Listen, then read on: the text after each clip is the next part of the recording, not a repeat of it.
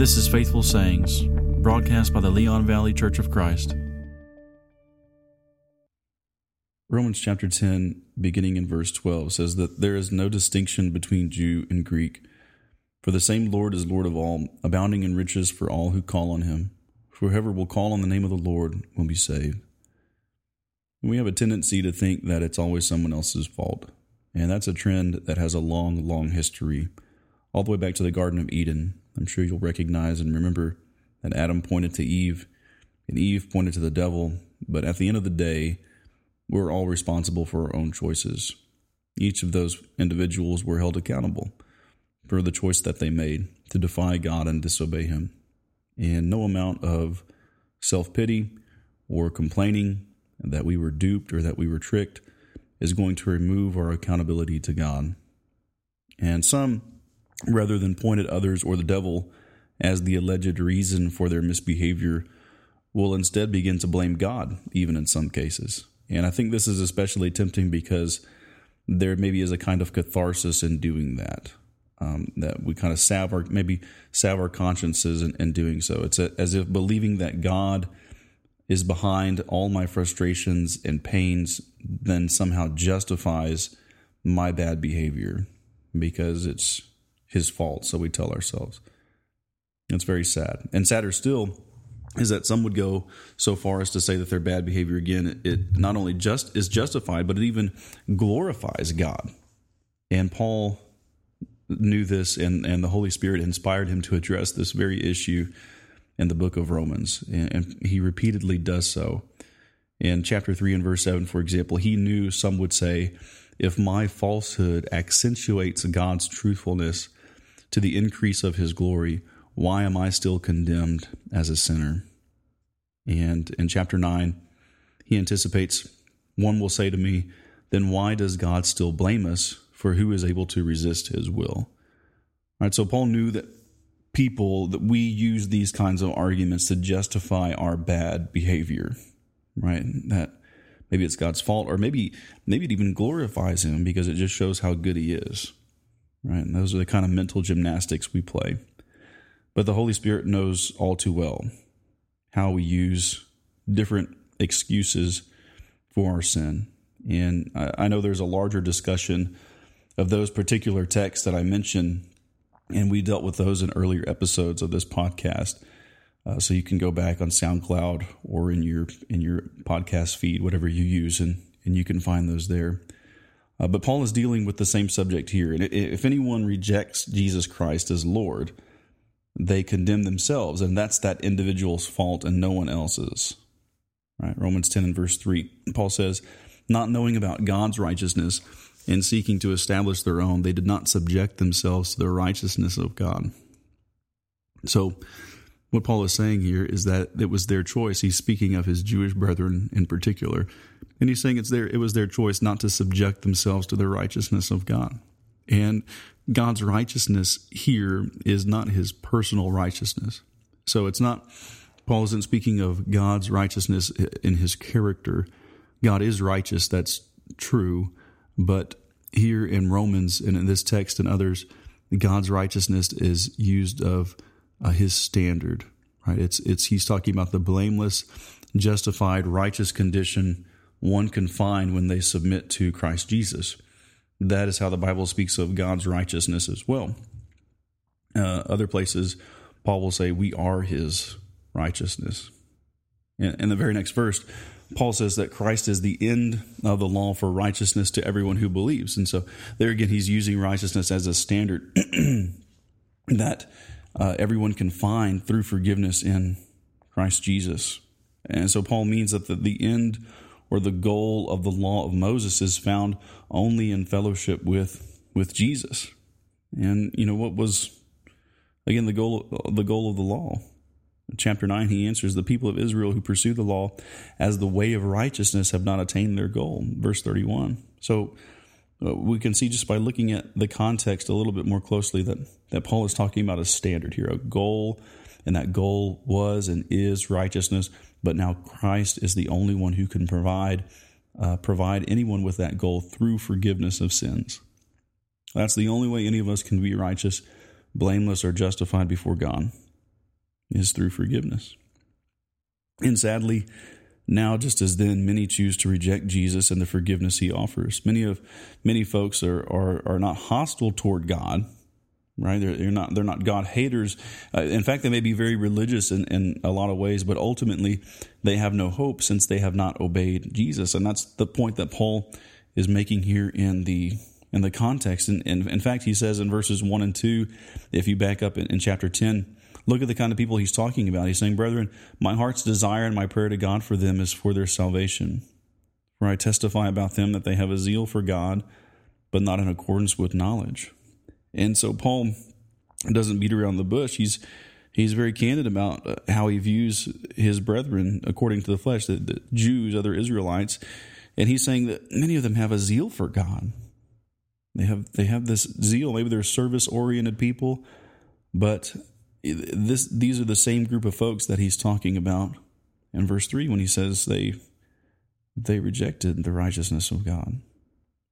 In verse 2 of the previous chapter, talking about the same people, he says, "I have great sorrow and unceasing grief in my heart," as he's talking about his fellow Jews. And so he didn't cease to pray for their salvation. He did not cease to try and teach them. That was his life's work. He went to the Gentiles, to be sure. He was an apostle to the Gentiles, but he went to many, many synagogues. Just look at the book of Acts and trace his journeys. So he had no delusions. Paul had no delusions about their spiritual state before God. Right? He couldn't be honest with himself, and at the same time, he couldn't be honest with himself about Jesus Christ and the righteousness found in Jesus Christ, and at the same time say, "Yeah, those folks are religious and they're zealous for God and they're okay." He couldn't do that. He had no delusions about it. Despite their zeal for God, they had rejected his righteousness, the means for making them righteous, and in so doing, they established their own righteousness. And as sad as that may be, we can and should follow suit. Not the bad example that Paul is speaking of, but I mean his example of acknowledging the zeal of people for God, religious people. We can honestly and objectively appraise, first of all, our own condition and that of others based upon the righteous standard of God's word. That's all Paul is doing here, right? And at the same time, he's praying for the salvation of others. And he's praying for the continued faithfulness of believers. God is not responsible if people choose to remain lost. Right? He has made his conditions perfectly clear, as Paul shows in verse 6 of this chapter. "Do not say in your heart," he says, "do not say in your heart, who will ascend into heaven or who will descend into the abyss." If we want to find God's salvation, if we want to receive that gift, God doesn't require ascending to heaven or going into the abyss, because God's already accomplished what's necessary through his Son. Verse 4, Christ is the end of the law for righteousness to everyone who believes. So God's done that, but we must obey in faith to obtain the righteousness based on faith. That's the other wording that Paul uses there in verse 6. The righteousness based on faith. So God hasn't called people to some Herculean task to climb a mountain, but to simply trust and submit to his Son in obedience to his word, just as Jesus himself taught. John 8:31, "If you continue in my word, you are truly my disciples." And that decision is up to each and every one of us to make. And it's the same. It's the same choice that Paul is putting before us here in this context in verse 8. Right after saying don't ask who will ascend to heaven or who will go to the abyss, he says in verse 8, the word is near you, in your mouth and in your heart. That is the word of faith which we are preaching. He gives the exact same answer as Jesus does. How can I be saved? How can I know that I'm truly a disciple of Jesus Christ? Jesus says, if you continue in my word, Paul says, the word is near you. It's the word of faith we are preaching. And God has put it at our fingertips. There are stores with walls of Bibles in various languages and translations. It's been digitized now. It's been made accessible on computers and smartphones and tablets. It's right there, waiting for us.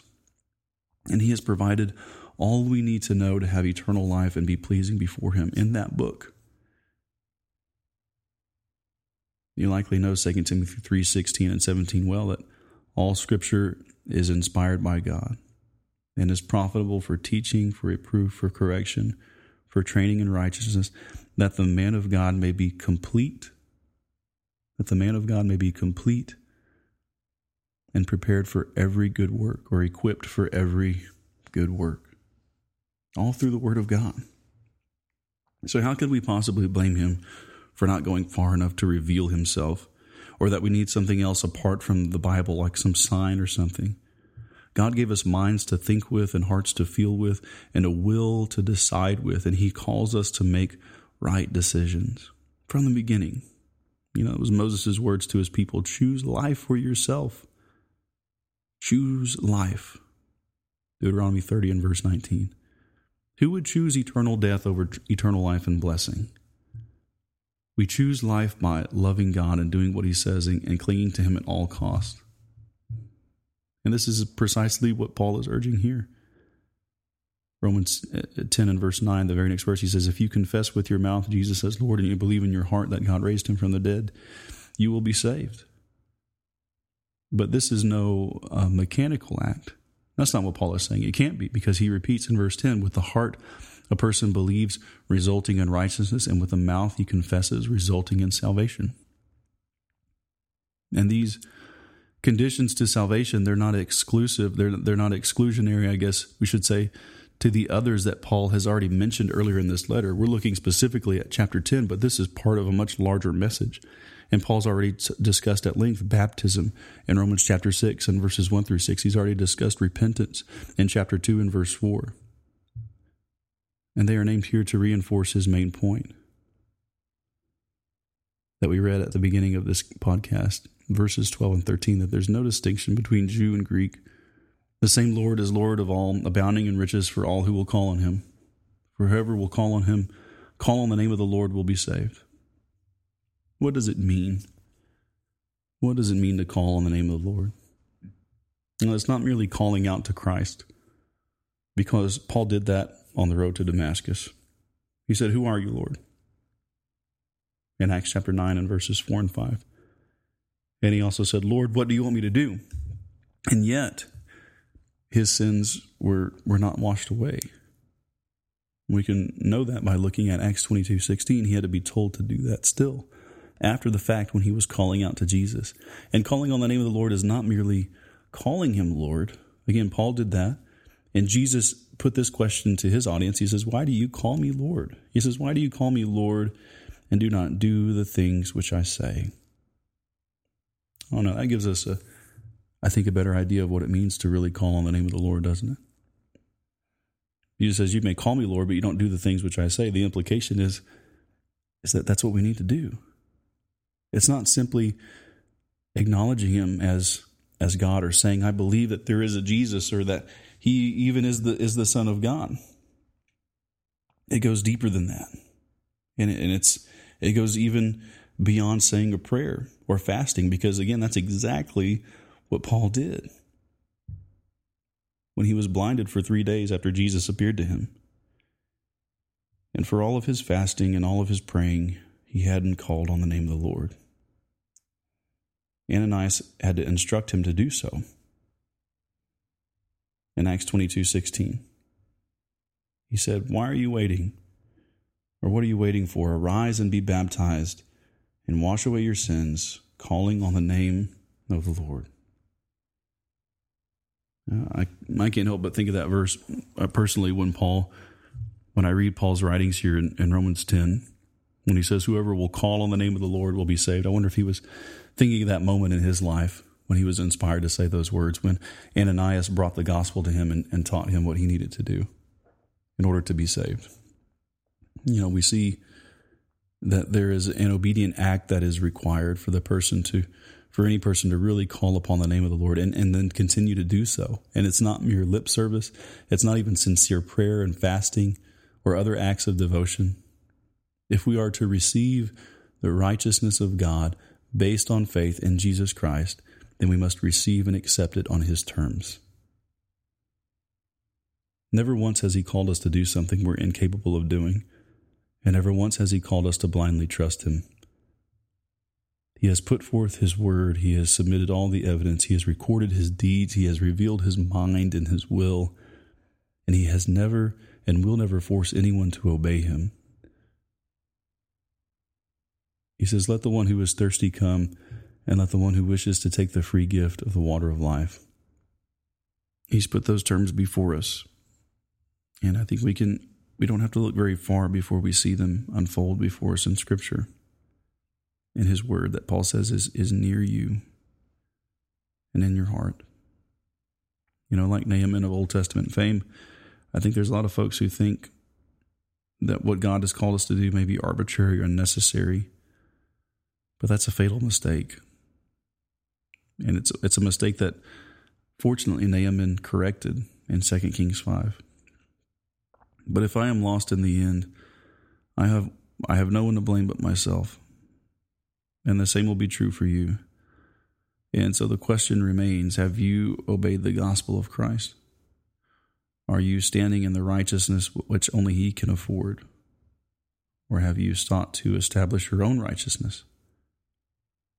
Those are the questions I want to leave you with. If you want to objectively consider what the Word of God has to say, look at other texts or study those texts, I'd be delighted to do that with you. You can contact me at leonvalleychurch@gmail.com or look at our website at leonvalleychurch.org. You can find a contact form there. Hope you pray about these things and continue to study them.